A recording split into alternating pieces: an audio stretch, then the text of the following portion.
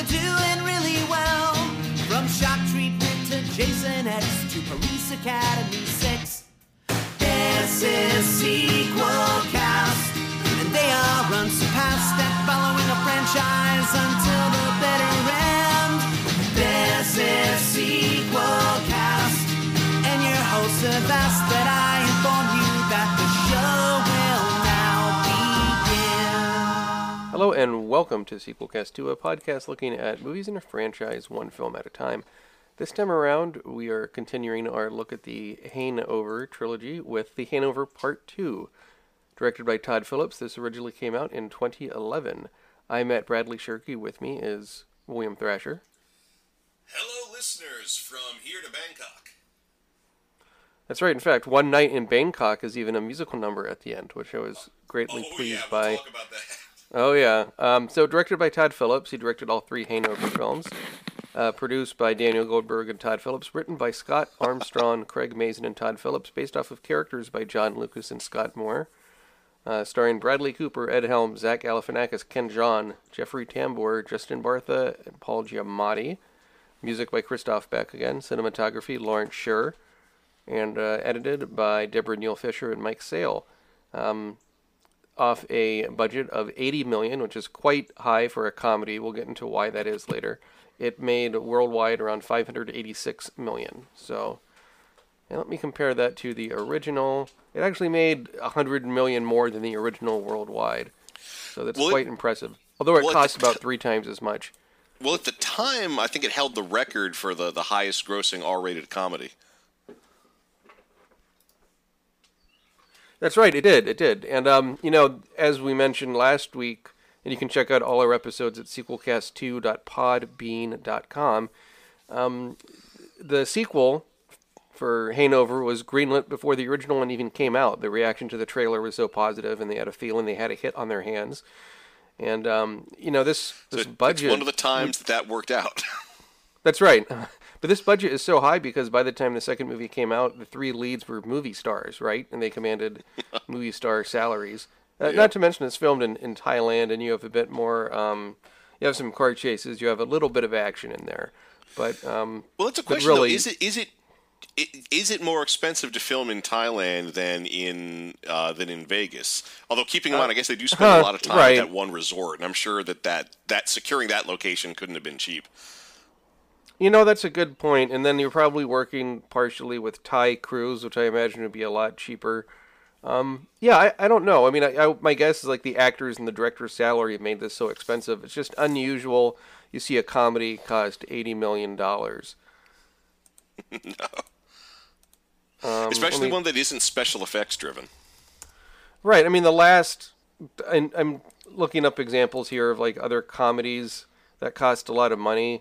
Ben Stiller's Secret Life of Walter Mitty cost around $90 million. Again, these costs are without marketing stuff figured in there. Look, keeping in mind, Secret Life of Walter Mitty, that is one that's pretty effects heavy. Sure, and the other one is Evan Almighty was a famous example, the sequel to Bruce Almighty, because of all the animal special effects. It cost $175 million. Didn't that hold the record for the most expensive comedy to produce? I think so. I think it's still the most expensive comedy, and part of it might have been the cost of doing those effects in 2007. They really took the Noah's Ark idea to the nth degree. Regardless, Hangover 2 is pretty expensive for a comedy. I just thought I'd bring that up. When did you first see Hangover 2, Thrasher? I first saw it just a few days ago while preparing for this episode. I have not seen either before doing the Sequelcast 2. I had not seen either of the Hangover sequels. And the way the first one ends, it doesn't really set itself up for a sequel either, which I thought was sort of nice. Well, I mean, the only thing you can do, which is what they do, is just have another wedding with another bachelor party with another hangover. That's right. And the Hangover Part 2, I always want to say 2, but it's actually Part 2, is sort of a takeoff on how the Godfather movies, the sequels, are Part 2 and Part 3, so forth. It's the movie in the series I've seen the most, and it's the one I like the least. Huh. Because, I did not, the original one I saw in the theater, the other ones I saw in video, The second one, I had rented it as soon as it came out on Redbox, and then a few months later, I was visiting family in Irvine, California. We had time to kill, and we wanted to watch something on demand, so we just happened to pick The Hangover, too, because like there was nothing else good on. I think it was between this and the Disney Panda documentary. Real slim pickings. So I went with Hangover, too, because like, well, I know some of that's funny. And what I remember watching from that with my dad is he laughed about half a dozen times throughout the movie, and then afterwards he said, that sucks. But what I was thinking in the back of my head is if you laugh 6 times during a comedy, that's not bad, all things considered. I would disagree. Okay. I feel like I should be feeling a certain feeling of levity most of the way through for a comedy. And this is, while I did have several significant laughs during this film, I probably only laughed about 6 times, and I was kind of underwhelmed. And then the third time I saw Hangover 2 was on an airplane, because on an airplane, you want to kill time, and was available, and I'm like, I want to watch something that's not too taxing on the old brain. So I watched that, even though it's heavily censored, of course. Yeah, I was about to say, yeah. is it 15 minutes long if you see it on an airplane? I almost wish they had that version as an extra on the DVD. It was pretty odd. They cut a lot of stuff out, blurred stuff out. It was really something. And then the most recent time, I've seen this damn movie 4 times. And let's give an overall plot synopsis briefly. So this takes place 2 years after the original, just like this movie came out 2 years after the original. And it starts at a similar premise. It's a wedding, except this time Stu is getting married. The first movie set up that his wife was a bitch and his marriage was on the rocks. And so now he's married to a Thai woman we've never met before. Yeah, and that's one weakness that this film has, because one of the big plot events in the first film is that Stu while drunk, got married to an escort. But at the end of the movie, they realize they kind of have some things in common, so they're going to try to see each other. But in classic sequel fashion, that relationship is completely ignored. Like, it's acknowledged that it happened about a third of the way into the film, but that's it. We have to immediately get invested into a relationship that has nothing to do with the first movie. Yeah, it reminds me of a long time ago in the original Sequel Cast show, we did Starship Troopers 3, and there's a lot of scenes in the beginning where they're talking to characters you've never seen before, but they're acting like, oh, we've had such good times in the war. And it's like, well, I don't know what you're from. Like, it's a forced attempt at introducing a new character. Yeah, and it gets things off to a wrong start. We'll get on that in a minute, but... well, even then, though, yeah. like with his wife doesn't have or his fiancée doesn't have enough screen time to become like a real character. His future father-in-law is a more established character than his future wife. And his future father-in-law, I think, is quite good, actually. But yeah, it's a weird dynamic, that's for sure. But basically, Stu was involved in all the craziness with the bachelor party, so he initially says like it's going to be just over pancakes, and then they managed to drag breakfast. IHOP breakfast, non-alcoholic, of course, right? And which is the first of several bits of product placement in this movie, although thankfully they don't belabor the point. We also get Pac-Man later on. Don't forget about that. Pac-Man needs those advertising dollars. A lot of Billy Joel in this and the third movie, and this we'll talk about next week. Although I doubt that's product placement, and yet I like to imagine Billy Joel. What? There's going to be another Hangover? Get my agent on the phone. I have got to be a part of this movie. No, I don't know what Billy Joel sounds like when he speaks, so I just assume that that's his voice. I could be way off. So the boys, along with the Stu's new brother-in-law Teddy, go and have a few beers out by the fire. It's like Bud Light. It's a pretty lame brand, as I seem to recall. And it's not a local beer. Like they do specify it's American beer. If it's not Budweiser, it might be Samuel Adams or something. It's Sam Adams. Maybe it was Sam Adams. It's in a green bottle.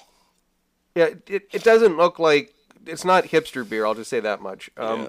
And they've and Alan's brought marshmallows. Like, oh, cool, we could roast marshmallows by the fire.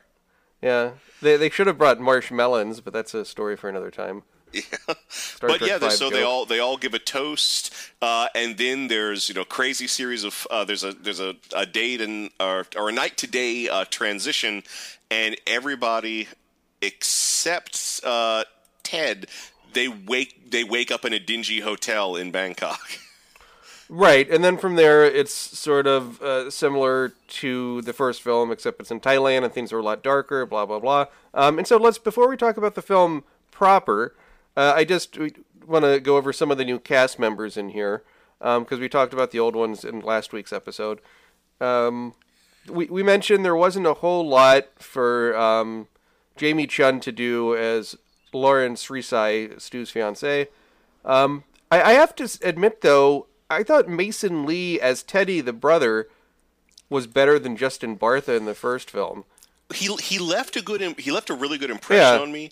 I liked him. Like he doesn't get too much screen time, but what little screen time he has, it was so effective that I really hoped that the third film was going to be about him getting married, and he was going to be a principal character, because I saw some real potential in that character. He has a nice likability, and I didn't realize this. He is he's the son of Academy Award-winning director An Lee. Oh, I had no idea.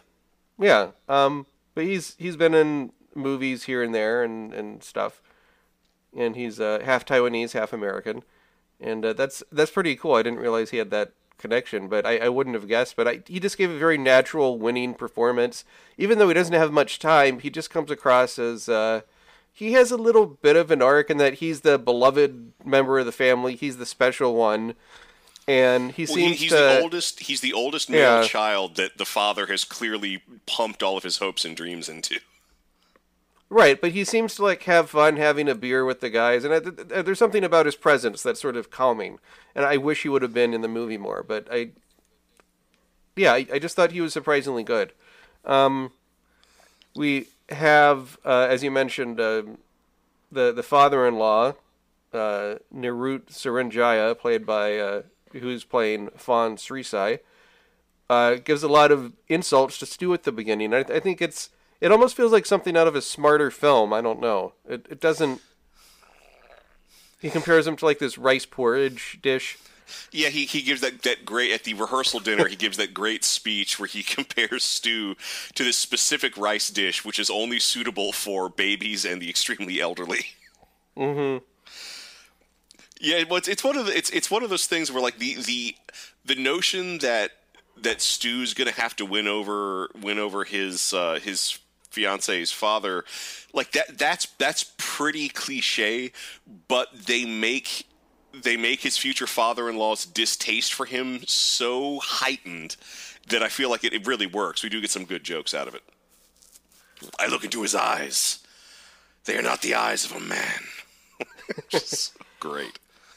But I think there's also some truth to that too. Sometimes when you have people marrying into families of different from different countries or different races or whatever it is, there's a feeling of being an outsider. How is this outsider, marrying someone from our family? I worked with a guy that was Irish who was married to a Chinese woman, and he said, to get her family's trust, he had to work unpaid washing dishes in their restaurant for years. That sounds like a scam. Doesn't it? Yeah, maybe it was. Maybe that's what they did with all her boyfriends, right? Well, we don't need to pay a dishwasher. We can get the men to do it. But sometimes there's issues with the father-in-law and with the in-laws. There's always, some of them work out, some of them don't, and so I think I like that conflict. And but on the other hand, I mean, the Hangover movies, you want to watch to see the crazy going-ons, and there's much more time in the setup of this film. One last thing about a cast member, Paul Giamatti is in here, which I forget every time I watch this movie. He's in it far too brief, but I think he does a good job of he kind of underplays it a bit, which is a bit surprising because you get a lot of over-the-top acting in these movies, but he has a good role in here. Well, he turns in a good, understated workhorse Paul Giamatti performance. Right, it's not as over the top as when he was Pig Vomit in Private Parts, but or what was the other one he did? He did this movie where it was Tim Burton's Planet of the Apes. well, yeah, like Planet of the Apes, or there's some where he's a bad guy, like who eats carrots constantly, and there's a lot of sex jokes in it. Oh, I'll find that one in a minute. Hold on. Does it have the number Slevin in the title? No, but it was around the same time as those pictures. I'm gonna look this up. Hold on. He was also a producer on the movie. Shoot 'Em Up. Oh. Did you ever see that? It had Clive Owen and Monica Bellucci. No, I'm afraid not. You might like it. It's a very over-the-top sort of Tarantino knockoff thing. But anyhow, yeah, it's nice to see Giamatti in here. It would have made sense for him to be in the third movie, but he's not. But we'll talk about that next week. So, Hangover 2, what do you think about the setup of this compared to the original? You do get a similar thing where you start with the scene, you don't know what's happening, you know things are bad. Phil is played by Stanley, what the hell am I doing? Yeah, Phil, played by Bradley Cooper. I almost said Stanley Cooper. That's not right. Phil is on the phone saying, "Oh my God, things are really bad. We're going to be a little bit late," and it's like the exact same setup as the original.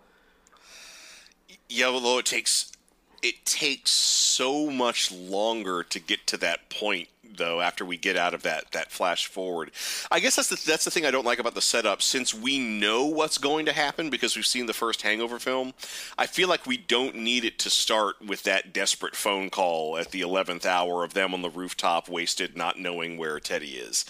Why not have him drunk for the opening credit sequence, and then it just hard cuts right into them waking up, passed out in the room? That could do it. You could have gotten to the Hangover much sooner. Although although once things get going, though, I do like it when they're kind of guilted into letting Alan come along to the wedding in Thailand, and they go to visit Alan at his parents' place, and all those crazy photos from the first film that they had all sworn to delete, Alan has printed them out and turned them into wallpaper, and his room is covered in them. Yeah, that they promised to delete afterwards. That's pretty good. I also like that he has a speaker system on the phone he uses to talk to his mom, and he demands that he makes her milkshakes. Like, "Mother, Oreo milkshake now." Yeah. Oh, I guess we don't do dessert in this house anymore. I didn't get that memo. It's a funny line, and it's nice to see Jeffrey Tambor, even though he's in here even more brief than he was in the original. Yeah, and I like the movie is there's a lot more Alan in this film, and the movie's front loaded with Alan jokes. Most of them are pretty good. The two that really stand out, one is when they agree to let him come with them to Thailand. He goes, "Oh, that's great," and he just reaches into his mini fridge, pulls out a syringe, and injects himself, and explains that was his immunization, and that was the last day he could give it to himself before the trip. And that's just terrifying that he has vaccines in his mini fridge, and there's no explanation of how he got them. But then also when they're boarding the plane, they're all doing that slow walk to the terminal, and Alan has this giant pipe that he's smoking. Yeah. Which I think it's hilarious that he has that he's just kind of strutting along with the pipe. However, that joke didn't land 100% for me because he then exhales a big plume of smoke, and it is so obviously CGI smoke. It looks like he's exhaling something that's going to turn into a ghost. Yeah, you can't really smoke in an airport. I guess you could film him smoking elsewhere, then composite it with live action footage. I don't know. That sort of stuff annoys me. The worst example of comic CG I've ever seen in a film is from Me, Myself, and Irene, the Farrelly Brothers comedy with Jim Carrey, where he has sort of a dual. Does he have a dual role, or he just? Anyway, there's some scene where he plays the world's nicest police officer who ends up developing a split personality, and his alternate personality is the world's shittiest police officer. Right, I think that the shadiest police officer, does a gag where he's walking on the street, and then you see the camera sort of bird's eye view above him.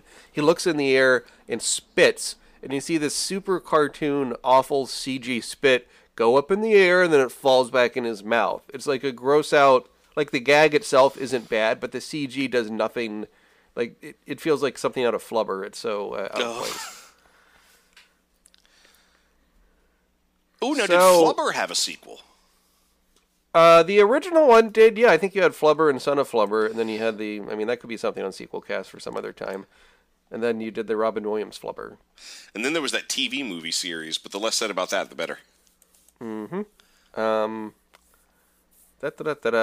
I like there's a gag in the airport where the Gain is there with Teddy, and they're going to take off on the plane to Thailand. And there's a bit of business where Alan, I think, throws Teddy's headphones across the room. Oh yeah, Alan is such a complete dick to Teddy because Alan, like he's not one of the wolf pack. Yeah. Yeah, and Alan is still married to the idea that they're part of the wolf pack. Something that right. No one agreed to but him. Yeah. And he's just like such a dick to him every step of the way, and Teddy just takes it with as good as anyone could, and I think that just makes him very endearing. Yeah, it's a quiet put upon dignity, I guess, that the character has. So we mentioned it takes longer until they get to the part at which they're hung over. Do you think too much time is spent at the sort of big dinner where Alan makes his speech, and it's a bit like a retread of the Wolfpack speech? I don't mind the big dinner scene. I just wish it had gotten there sooner. I think, because that's where we get the great scene comparing Stu to Rice. I guess the problem with that speech is not so much that Alan's speech like echoes his Wolfpack speech from the first film, just that it is just a string of non sequiturs and there's not much character behind it. And this is also the only scene that acknowledges Stu's relationship with the escort from the first film. Right, even that seems a bit forced. I do like that Alan gives random Thai facts as if the audience, who is mainly from Thailand, wouldn't know these things. Oh yeah, and they're all the type of facts that you'd see in the sidebar for the Wikipedia page for Thailand. I did really like that, and I do like that his list of Thailand facts ends up coming into play later in the film. It does, yeah. That's a good callback. It's But yeah, after the Gain goes and has their marshmallows and beer, they wake up. They don't know what's happened. Of course, as to kind of fall into place what happened in the first film, you see there's some bodily damage done to Stu. This time around, it's a tattoo that's a mock version of the Mike Tyson's face tattoo. Also, Alan has shaved his head, which I don't think is a bad look, really. I mean, it looks a bit strange with the big bushy beard and the shaved head, but I've seen Stranger Things, and it makes it look distinctive from the first film. True. It just, although on the list of things you can do, shaving your head's maybe the second least crazy thing you could do on that list. Would you rather he have had like a Hitler mustache or a... No. Well, actually, they probably should have done something to his beard. I guess because, right, his beard is more iconic than his fluffy hair, right? Yeah. So you could have done like a 1930s boxer mustache. The mutton chops or something. Mutton chop, yeah, something. But during this scene, they're also attacked by a monkey in a Rolling Stones concert vest. Yes, and they actually got the monkey addicted to cigarettes as a result of this movie. Oh shit, that was real, huh? Yeah. Well, because that was the thing. If we can jump forward a bit, because there's a scene where we see the monkey smoking cigarettes on a rooftop, and I was looking at that, and I was like, well, the CGI smoke for Alan looked so bad, and this looks so good. This has to be real smoke, which I guess they could get away with in Thailand, but I can't imagine anyone would actually want to do. And I felt really conflicted about that. But now apparently it was real cigarette smoke, which accounts for how good it looked. I was hoping, in my heart of hearts, I was hoping that the reason it looked so good is that the CGI animators just wanted to make this the best looking smoking monkey ever. Apparently I was wrong. Yeah, even though the monkey was a monkey, that rented out for that's trained in film, and the reason why you have to train animals to that is so they don't get spooked by all the lights and noise and strange people on a film set, is the monkey injured all three main actors in the film with claw marks and bite marks and all sort of things. Like, it was just a bit out of control. But it adds a lot of character to the film. I know, like, the most cliche thing is let's add a monkey to it. But that Alan is so overjoyed by a monkey is a nice sort of callback to some of his more innocent qualities in the first film. Yeah, it is sort of endearing that he thinks the monkey is just this wonderful, magical creature. And, of course, the monkey is also our gateway into the return of Leslie Chow. Yeah, because they wake up and Chow is in the room. They don't find Teddy. They find his finger, and they know it's his finger because it has his class ring on it. Which is weird, though, because normally you don't get the class ring until after you started going to the school. Maybe things are different in Thailand. That's not really explained terribly well. No, he's going to Stanford. Shit, that's right. He's going to Stanford. Yeah. That's an American university. Top university. Yeah. That Leslie Chow is in the room makes sense, and he's about to explain I love this bit that he's about to explain everything that happens. But then he does one bump of cocaine and just collapses. And his heart stops. And his heart stops. Yeah. And so they dump him in an icebox, which I guess isn't a terrible place to hide a body, all things considered. But well, I think I know why they put him in the icebox. And I know this only because I used to read a lot of true crime. But there are people who, when they want to hide a corpse, pack the corpse with ice, and the reason they do is that the ice messes with the rate of decay, which it used to make it difficult to pinpoint the time of death, so it made it easier for you to establish an alibi. I don't think that's the case anymore. I think they can do analysis of gut bacteria and stuff that it's in the core of the body that will still let you pinpoint roughly the time of death, regardless of the state of exterior decay. So what do you think about the sort of loophole in the plot where Doug left the campfire early so he doesn't get to go along for the adventures?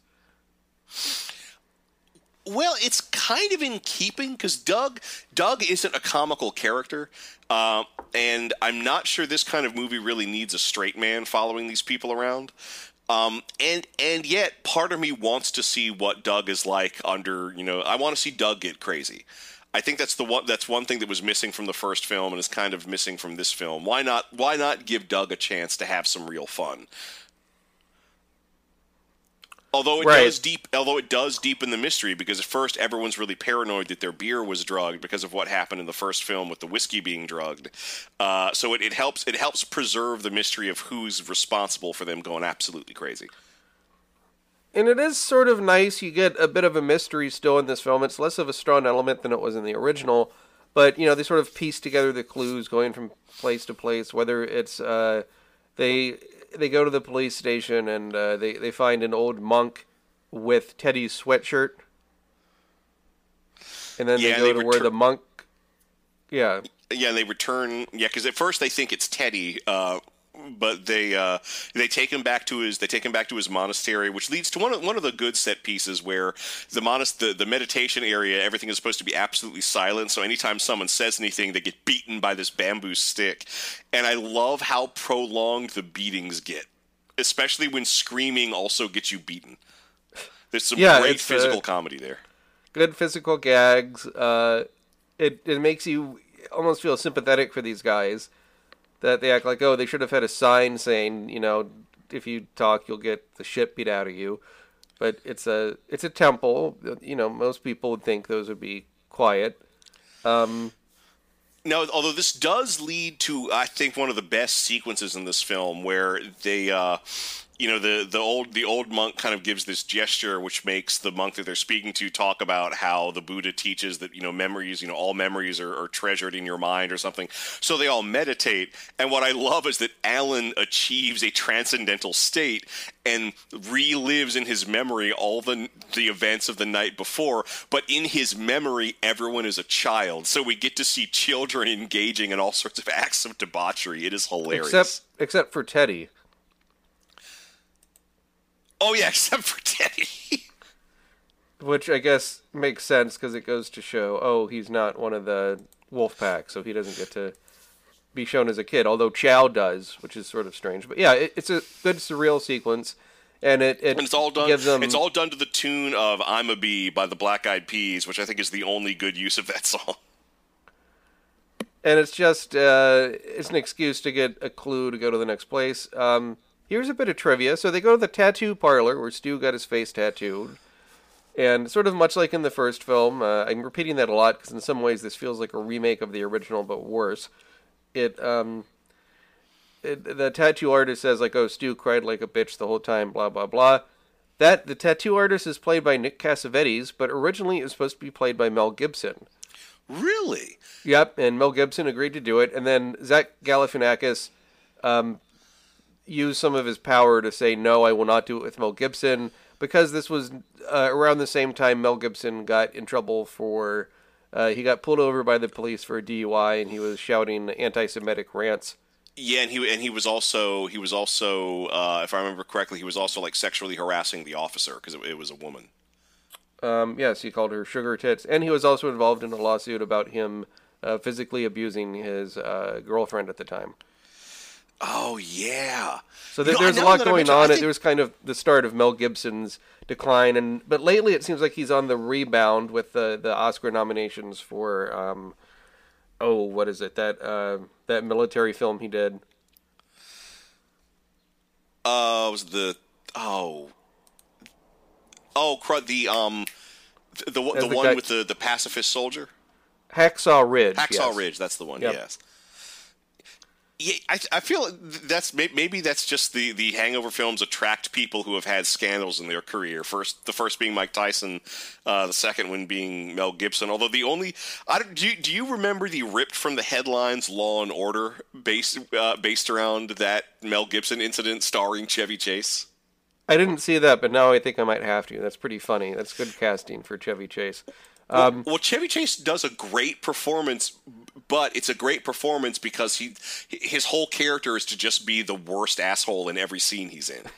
And Chevy Chase makes a great asshole. Yeah. Also, they wanted Liam Neeson was also going to be the bartender when Mel Gibson got shot down, but Liam Neeson couldn't free it up in his schedule, so instead they have Nick Cassavetes, who isn't an actor a lot of people would recognize.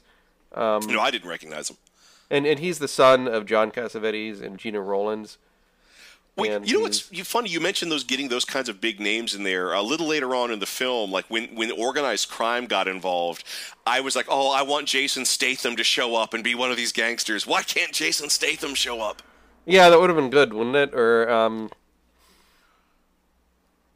God, yeah, or someone with that, or Joe Pesci or something. I don't know. You could have done something that would have been a good get.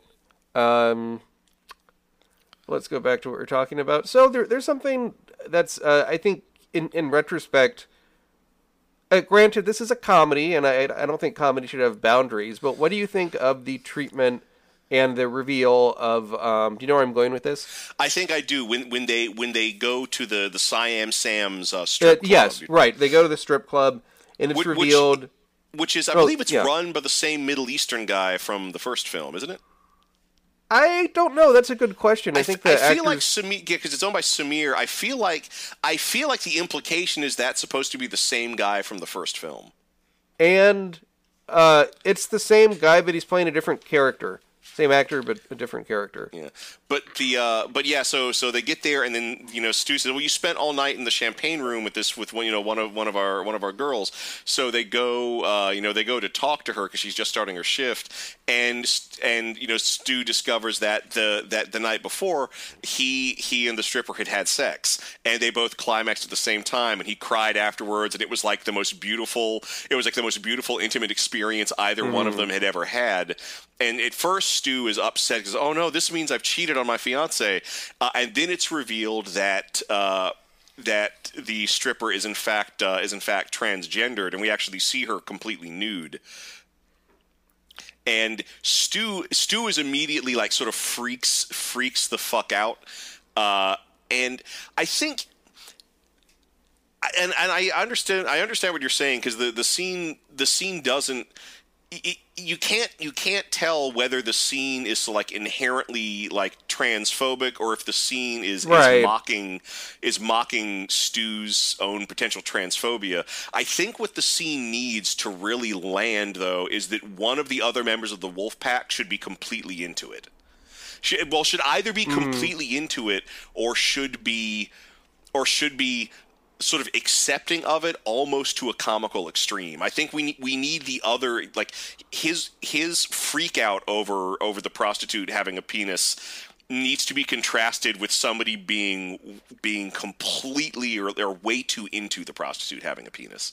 That's well said, because Stu acts like immediately, oh, he's got to vomit. Oh, that's so gross. How could that happen? And I think, the reaction of the other members of the Wolfpack, if I'm remembering this correctly, is like they just sort of like laugh at him or go like, oh man, that's so crazy. But there's no, I mean, you think of all the people, if one of them was to have a somewhat supportive reaction, I think it might be Alan or something. Yeah, but I feel like that would almost be too obvious. And even then, sure. If Alan was into it, it would just be purely for the sake of perversion. I feel like if you want if one of the characters is going to be into Phil, it or accepting of it, and to have it matter, I think it needs. I think it needs to be the sort of overconfident cool guy. I think it needs to be Bradley Cooper as Phil. Right. That's interesting, yeah. Because that would be a better. Because Phil is the cool asshole. Right. The introduction to his character is him trying to steal a prescription pad from Stu so he can get some of his own. So he can get drugs. For it to really have impact, he needs to be the one that's accepting of the situation. But can we talk about? There's a lot of penis in this movie. There is. I think that is something you see in comedies from like 2005 or 2006 onward. A lot more penis in comedies. But yeah, this movie has a lot of peni. Or peen. What's the plural? Not just in the transgendered prostitute area, but I think also once again you see Ken Jeong's penis as Mr. Chow at some point. Yep. That's the early on, because they see he's buried under a bunch of rags and his penis is sticking out, and they just assume it's a leftover mushroom, and the monkey. Well, and the monkey's reaching for it, like, oh, is that a nut? What is that? And then I think that was a pretty good reveal. What other penises do you have in mind?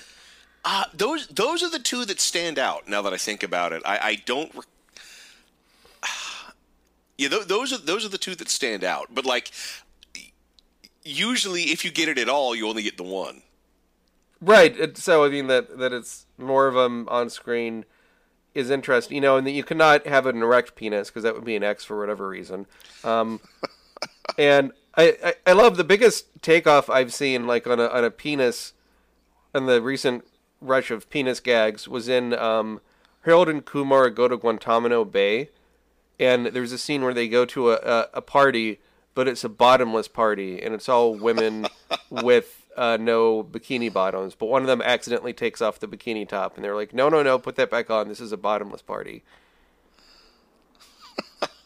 I thought that was a clever take on that sort of a gag. But so we get some. Once again, it's revealed that Alan has drugged something. It wasn't the beer, because they check. I like that they check for the beer to see that it's sealed, and it is. But the marshmallows. But he only gave the drugged marshmallows to Teddy, and then they got sort of mixed up. Yeah, and so everybody ended up taking the drugged marshmallows except Doug, which is why Doug went back to the hotel and why he's their link with the world of sanity throughout this movie. And the whole reason he drugged the marshmallows was he wanted to is that Alan wanted to knock Ted unconscious so that he wouldn't ruin their in Teddy's mind or in Stu's mind ruin their good time. And what was it? It was horse tranquilizer and ADHD medication or something? I think that's about right. God. And then later in the third movie, it's revealed that he only had that 4 marshmallows would have killed them. Yeah, he made it so you'd have to, and in his mind, no one would ever eat 4, so that's why he thinks it was safe. Yeah, that's a nice callback. So, what do you think about, we get the stuff where the business where the monkey gets stolen, and they meet up with Paul Giamatti, and they go and get Chow and so forth. Well, yeah, because like Paul Giamatti, he's set up to be this like gangster type, and that apparently they all got involved in some sort of presumably illegal weapons deal with Paul Giamatti. And because on Alan on his chest in Sharpie has written like this location at this time. Yeah, and that's where they go to that location at that time, and that's how they meet Giamatti, and that apparently Leslie Chow had like had a bank number and access codes to trace to transfer the funds for the deal, and so they decide, well, we'll have to search Leslie's body to find it. So they go and they break into the ice machine, which is now locked up. And it turns out Leslie Chow is alive. It turns out that when he takes cocaine, sometimes his heart stops for a little bit. He's been trapped in a freezer all day. And it's also a bit of a callback to the original in that when they open up the ice, Leslie Chow just leaps out and starts beating the shit out of people. Sort of like how he leaped out of the back of the car, the trunk in the original. Yeah, but then they go after it. So all together, they realize that then Leslie Chow reveals that all the information he needs for the deal is hidden in the vest of the monkey, which they find out they stole from a drug dealer. So they then go to get the monkey back. And I really like this whole setup with the monkey, because not only does it use the song Pusher Man, which is one of my all-time favorite 70s funk songs, but it is kind of genius that this drug dealer has trained this monkey to grab cash and give people drugs, and it creates a situation where the drug dealer never has to touch his own stash to get drugs to his clients. It's a smart plan. And that's when we see the monkey smoking. As we hear in the music, the theme song to the film Pusher. Oh, Pusher Man, yeah. Pusher Man. Oh, it's a great song. But yeah, and I do like all the bits with the monkey, and I like that Alan is still delighted with the monkey, even though they're trying to steal the monkey from a Taiwanese drug dealer. And oh god, then that leads to actually a pretty fun car chase sequence. It's a good car chase sequence, and they have to, meet back up with Paul Giamatti with Chow in tow. Yeah, and they meet him on this rooftop, and it's pretty, and I do kind of like that whole bit where Alan's reading out the bank code. He types it in. Okay, now read out the password, and he reads out the password, and the password for the bank account to authorize the transfer is baloney1. It's like, your password's baloney1. Well, it used to be baloney, but now they make you add a number. That's bullshit. And that is such a wonderful 21st century joke. I don't know how many times I've come up with the perfect password that I will remember, but then whatever I'm getting the password for won't accept it because it doesn't have a number. Right. So then I add an arbitrary number, and then from then on I never remember the password. Or it's like they have a number and a special character, and it can only be certain special characters. Yeah. Oh, yeah. Have that a lot.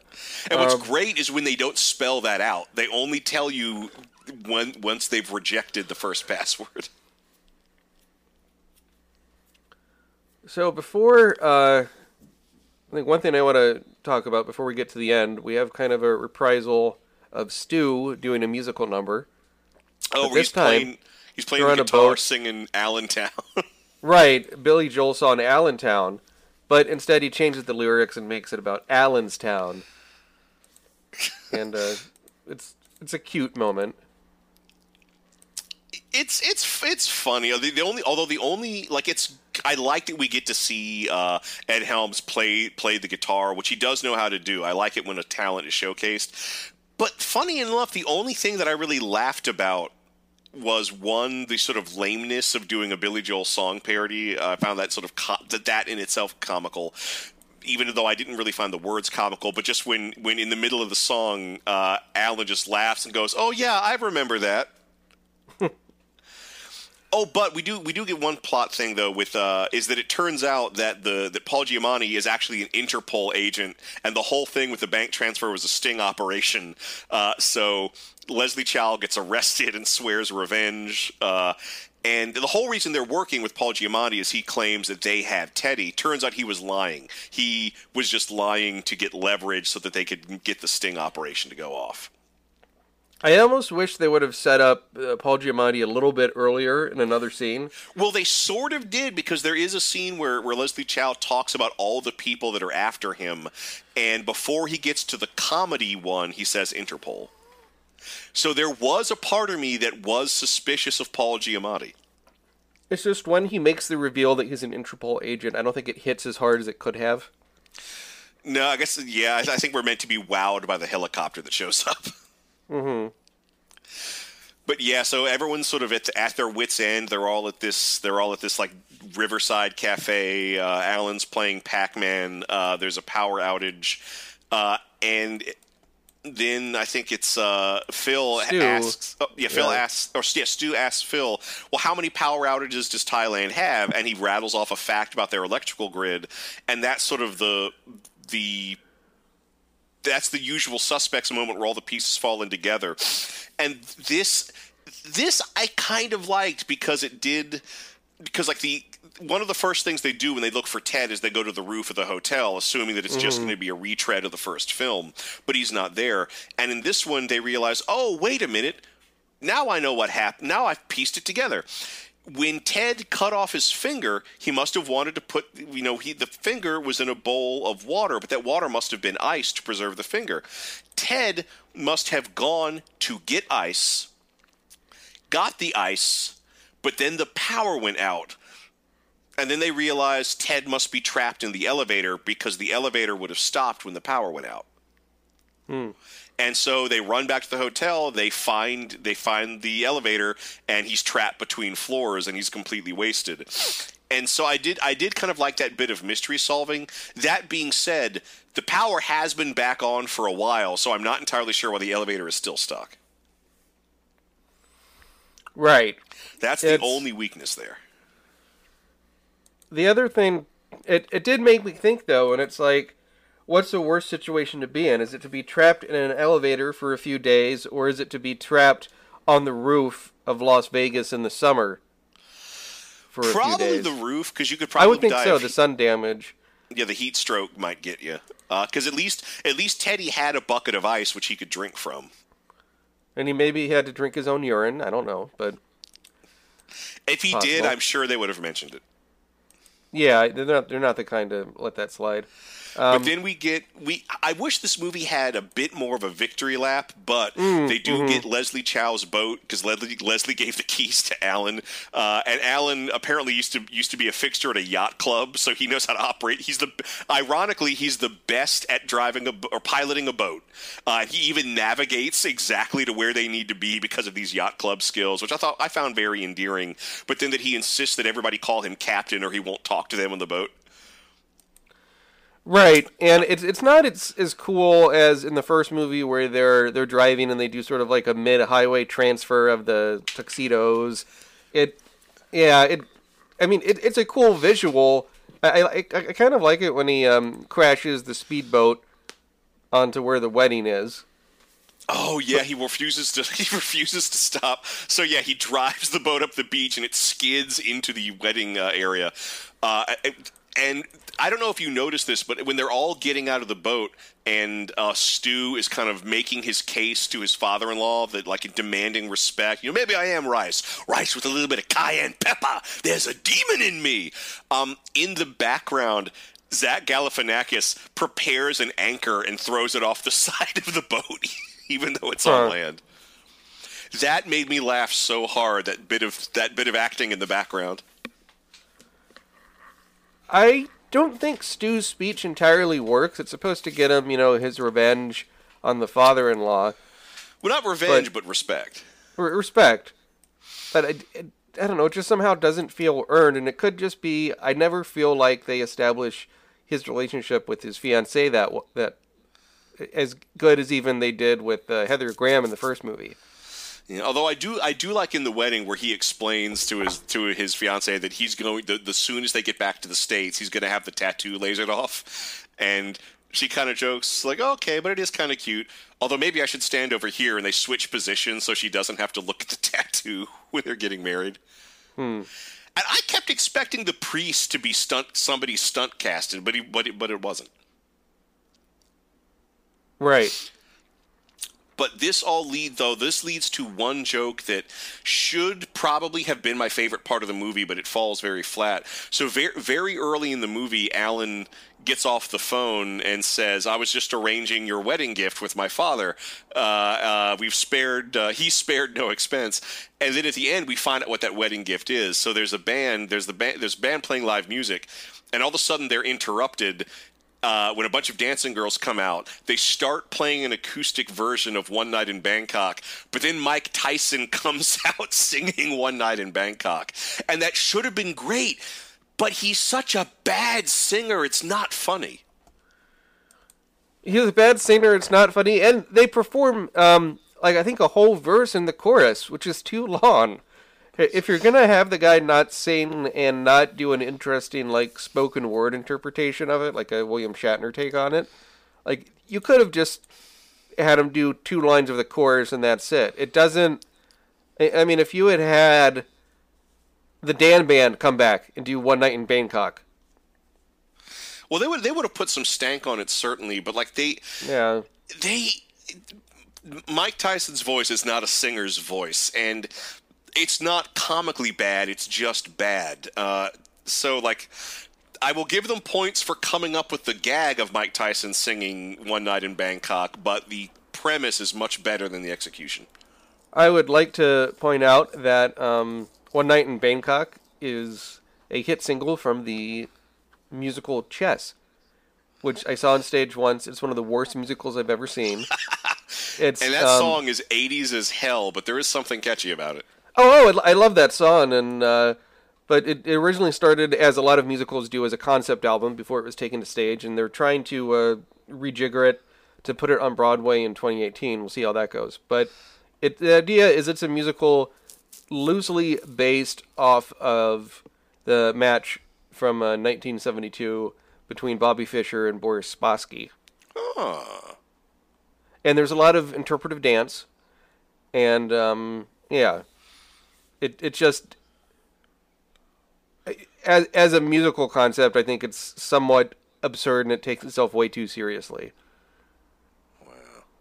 But One Night in Bangkok is a good track. I like that one. And Tyson, it doesn't quite work, and his I thought Tyson was funny in their original. I'm not sure what's off about his performance here. No, but it just seems real forced. I think it is. It all comes down to his singing. It's so embarrassingly bad that there's very little to laugh at. But I do like at the end when the Wolfpack and Teddy and Mike Tyson are all gathered around just talking, and they find another set of pictures that they once again agreed that they're going to look at and then delete. And I do like that. I do like we get to see some of the craziness from the night before played out in these photos. This was one of my favorite sequences during the credits. And most of it's pretty cool. I do like the bit where we see Stu getting the tattoo, but at one point, Alan is giving him the tattoo. Right, and we also see all the blood and the screaming. Yeah, and we also get to see Stu having sex with the prostitute. We get to see a lot of I think we get to see Leslie Chow's dick one more time in these photos. Right. I would like Maybe to. that's I was the doing some research. I found the late Roger Ebert did a review of The Hangover Part 2. Ooh. And he mentions he gives this movie 2 stars. I think the original he might have given like 4 stars or 3.5. He really liked the first one, but this one he says like, this is a raunch fest, yes, but not an offense against humanity. Parentheses, except for that photo, which is a desecration of one of the 2 most famous photos to come out of the Vietnam War. I did not catch that. Did you? So he's referencing. I only caught it because I read this review before rewatching this film and was really looking closely. At the end, where it's showing the photos, the next to last photo is, I think, of Bradley Cooper holding up a gun against Chow's head, and Chow's head is tilted at an angle with his eyes closed. And it's a parody of a famous Vietnam War video of a civilian getting shot point blank.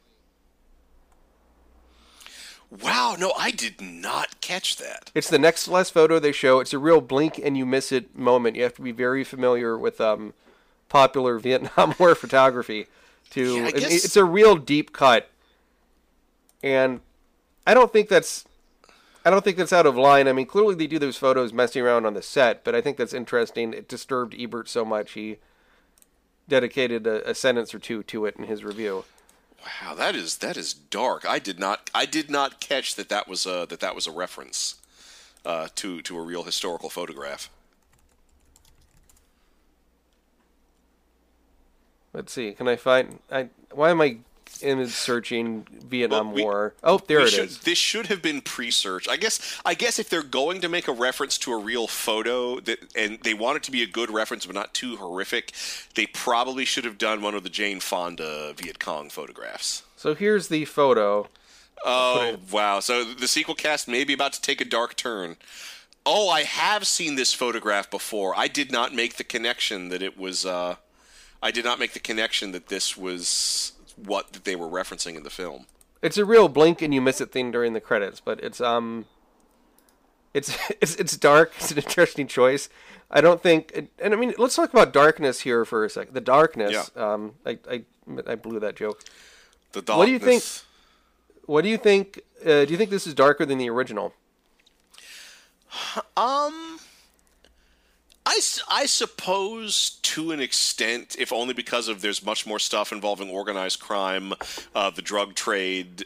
They get involved in a riot. There's that whole riot where that's right. They're all screaming in the middle of the street, screaming "fuck the police." I guess overall this is a darker movie, even if it's more dark in implication than in execution. Right. It's really well done. I think it's just such a... No, wait, I take that back. I mean, this sequel, it's a very lazy sequel. I think your idea last episode of them doing a sequel in Amsterdam would have been better than Thailand.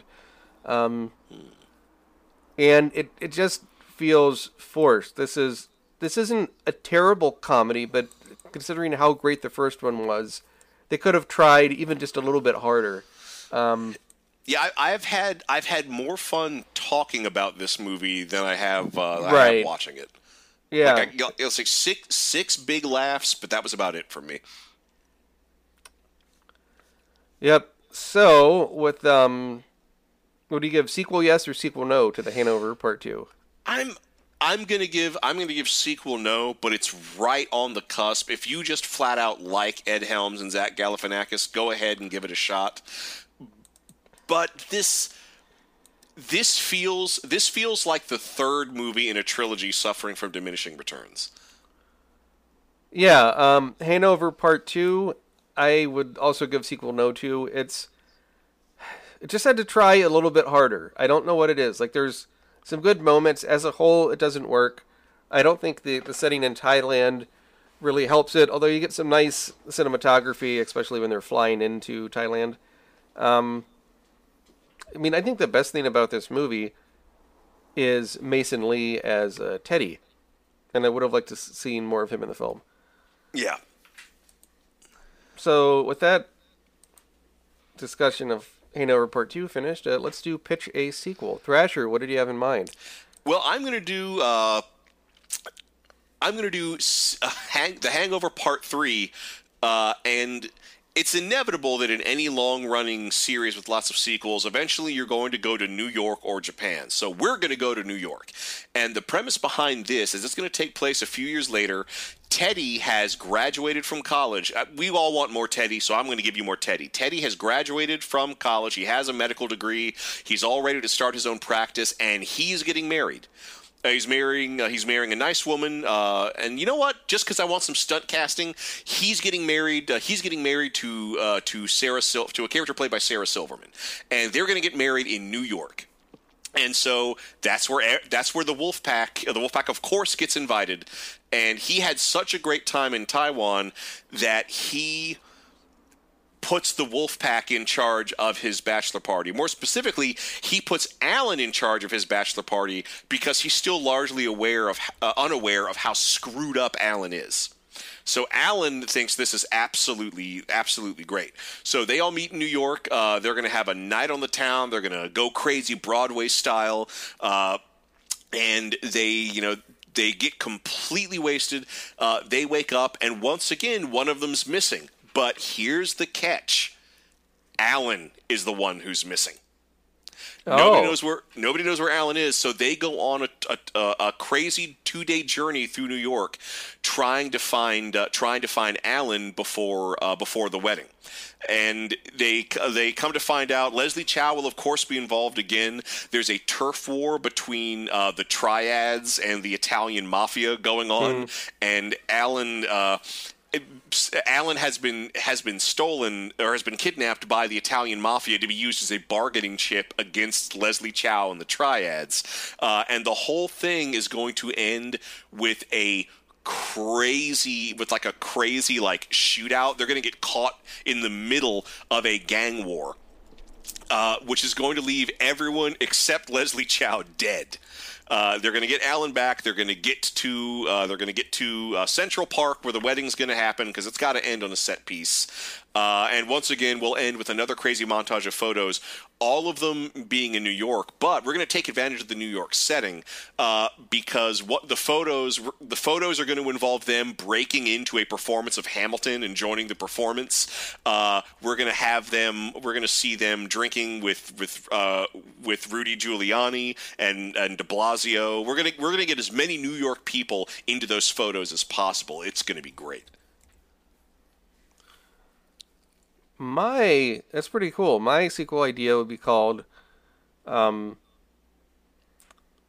Hangover in Space. Oh. So it would take place after the let's say the 5th year anniversary of their original soiree in Vegas, and they said that the Wolfpack should beat up. It's been 5 years. That's a good anniversary to do it on, and it's in Miami, and things go crazy. And then when they wake up, they're on a space shuttle in space. And Justin Bartha gets left behind, of course. And they have to figure out, you get a lot of zero gravity, gross out gags. It's sort of a mystery why they're on the shuttle. And then you're going to have a scene of panic as they try and do re-entry into Earth. And there's also... there's going to be some gag with like a blow up woman that's stashed in the spaceship. Now, when they get back to Earth, are they going to find out that Crystal the monkey has taken over and it's a real Planet of the Apes situation? No, they won't. But they to raise the stakes a bit, one of the Wolfpack is going to die in space. Really? Which one? I think it would have to be Stu, because Alan and Stu really don't like each other. Alan really gives Stu a lot of crap. And eventually, Alan snaps and snaps Stu's neck. Oh, wow. because there's hints of darkness to Alan's character. And he'd also, right after doing that and he gets caught, he'd be like, well, this isn't the first time I've killed a man. And so you have that sort of Alan doing sort of a crazy Jack Nicholson style performance later in the film. This would be called The Hangover in Space. Would be my pitch a sequel. Oh my gosh, I just noticed something, that this Hangover 2 wasn't the only time that that Ken Jeong starred opposite Crystal the Monkey. Crystal the Monkey also plays the monkey in the Community episode Annie's Boobs. Ah, okay. So they've worked together several times. Pretty neat. I will say, yep. So let's do what you're watching. Something I've been watching, I've been on a bit of a kick reading some of the Larry McMurtry books. And I read one called Dead Man's Walk, which is sort of one of two prequel novels to Lonesome Dove, and I was watching the miniseries of it. And have you ever seen Lonesome Dove? My mother was really into that series. I remember watching it with her in the 80s when it first came out, although sadly I don't remember too many details. But this prequel version, in the leads in Lonesome Dove are played by Robert Duvall and Tommy Lee Jones. And how do you beat that when you're doing a prequel story, right? The answer is... I dare say you don't. You don't, but you're going to try anyway. And so, in the part originally played by... I just want to make sure I have this right, otherwise I'll look like an idiot. Oh, come on. Yeah, playing the Robert Duvall part, take a guess. I honestly don't... Jeffrey Tambor. No, David Arquette. Okay. For a prequel, right? And then in the other main part, you have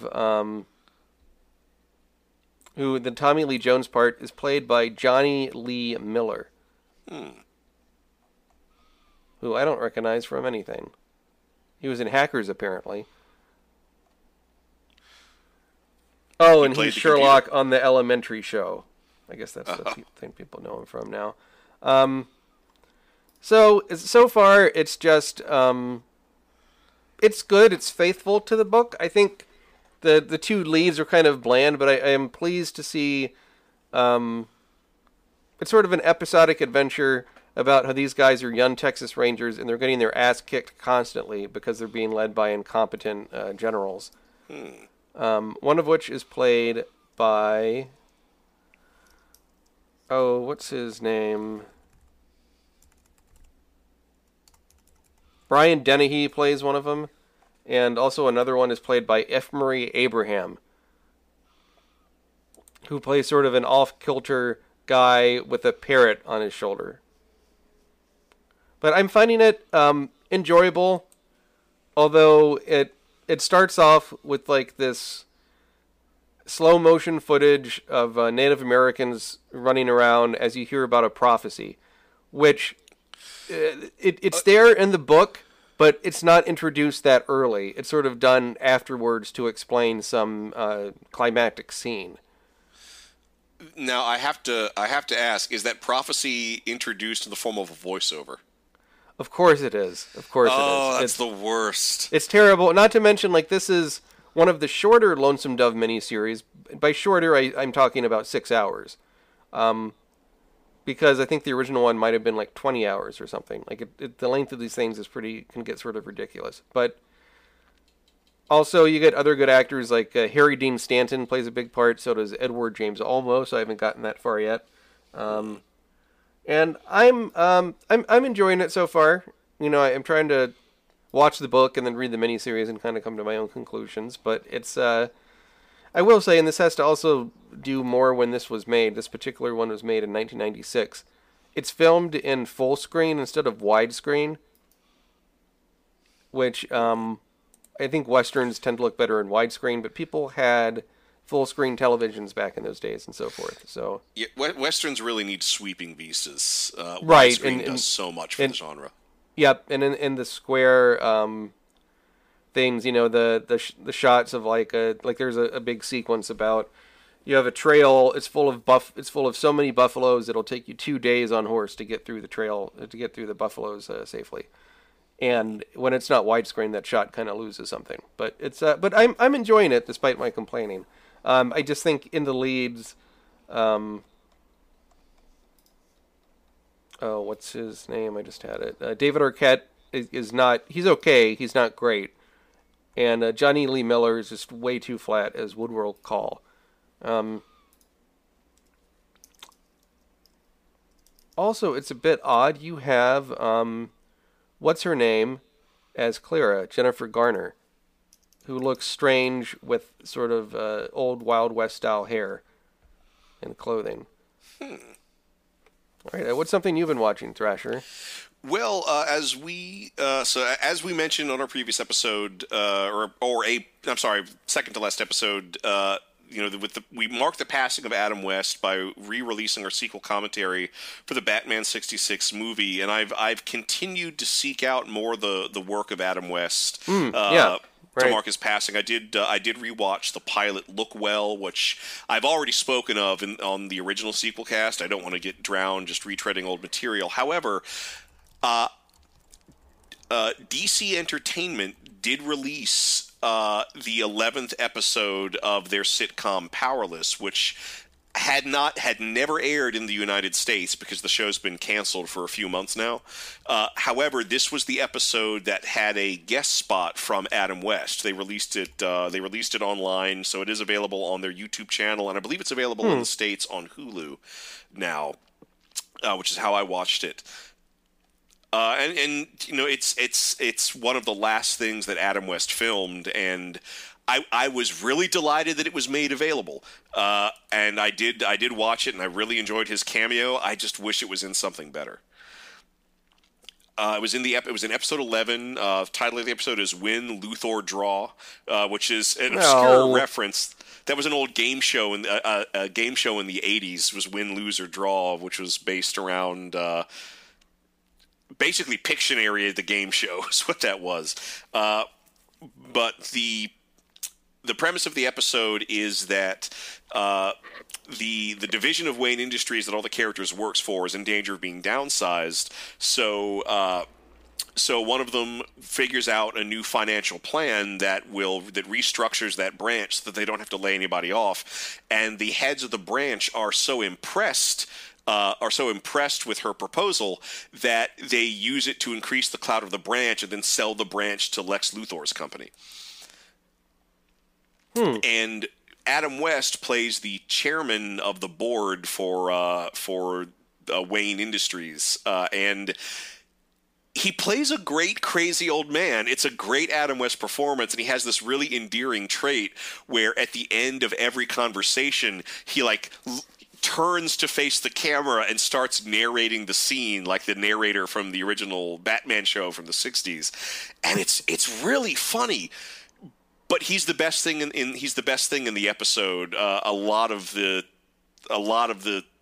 show isn't up to that quality, and yet there were some strong gags in this episode, and it just reaffirms my notion that if this show had gotten a second season and they could have tightened it up, it would have become worth watching. Yeah, I'm a bit surprised it didn't get a second season when you see some shows that did get a second season, like the Exorcist TV show got a second season at the last minute. The Lethal Weapon TV show got a second season. Even back when Agents of S.H.I.E.L.D. started, people were surprised that got a second season because that was not well received at all. Yeah, most of the first season of Agents of S.H.I.E.L.D. was abysmal. Nearly it became unwatchable. Good at the end, though. Yeah. What do you think about... have you been watching the X-Men show at all? Legion? Legion, yeah. Yes, I did see Legion. That was very good. I watch... Is it separate from the movie continuity, or is it based on the comics, or what's that one about? They are always hinting that it takes place in the same continuity of the movies, but it's its own self-contained thing, which I really like. And I see that Bryan Singer is producing a show and directing the pilot for another X-Men TV show called Gifted. Yeah, we'll have to see what happens with that when it comes out. But it's strange about this particular episode of Powerless because when it comes down to it, Adam West is the biggest guest star that this short series, 12-episode series, has ever had. And this whole episode feels like a season finale. This should have been the second episode aired. To get people to watch it, right? Yeah, if you said, hey, DC Comics show and the original Batman's going to be on it, why wouldn't you watch it? Like this, it boggles my mind that this episode was never going to air. We would not have this episode if Adam West hadn't died. Right. It's another baffling decision from the minds at DC.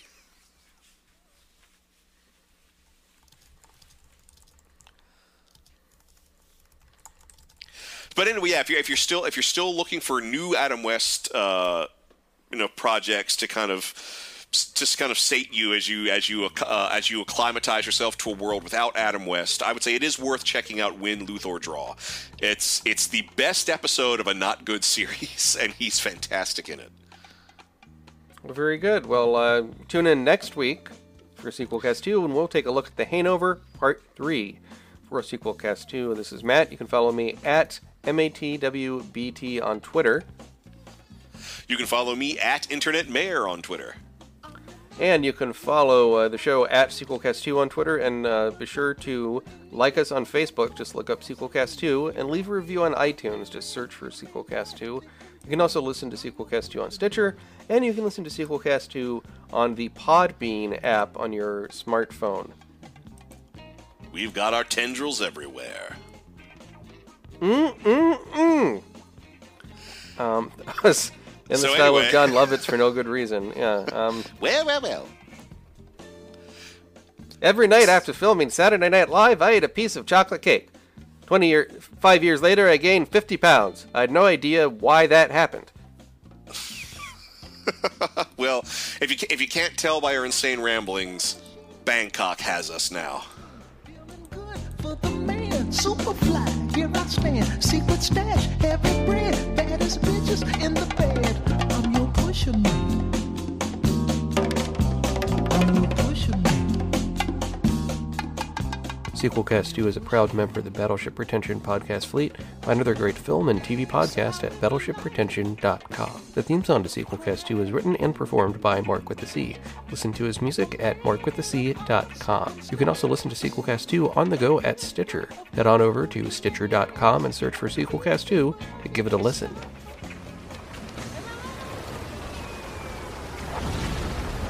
This program is a proud member of the Battleship Pretension Fleet.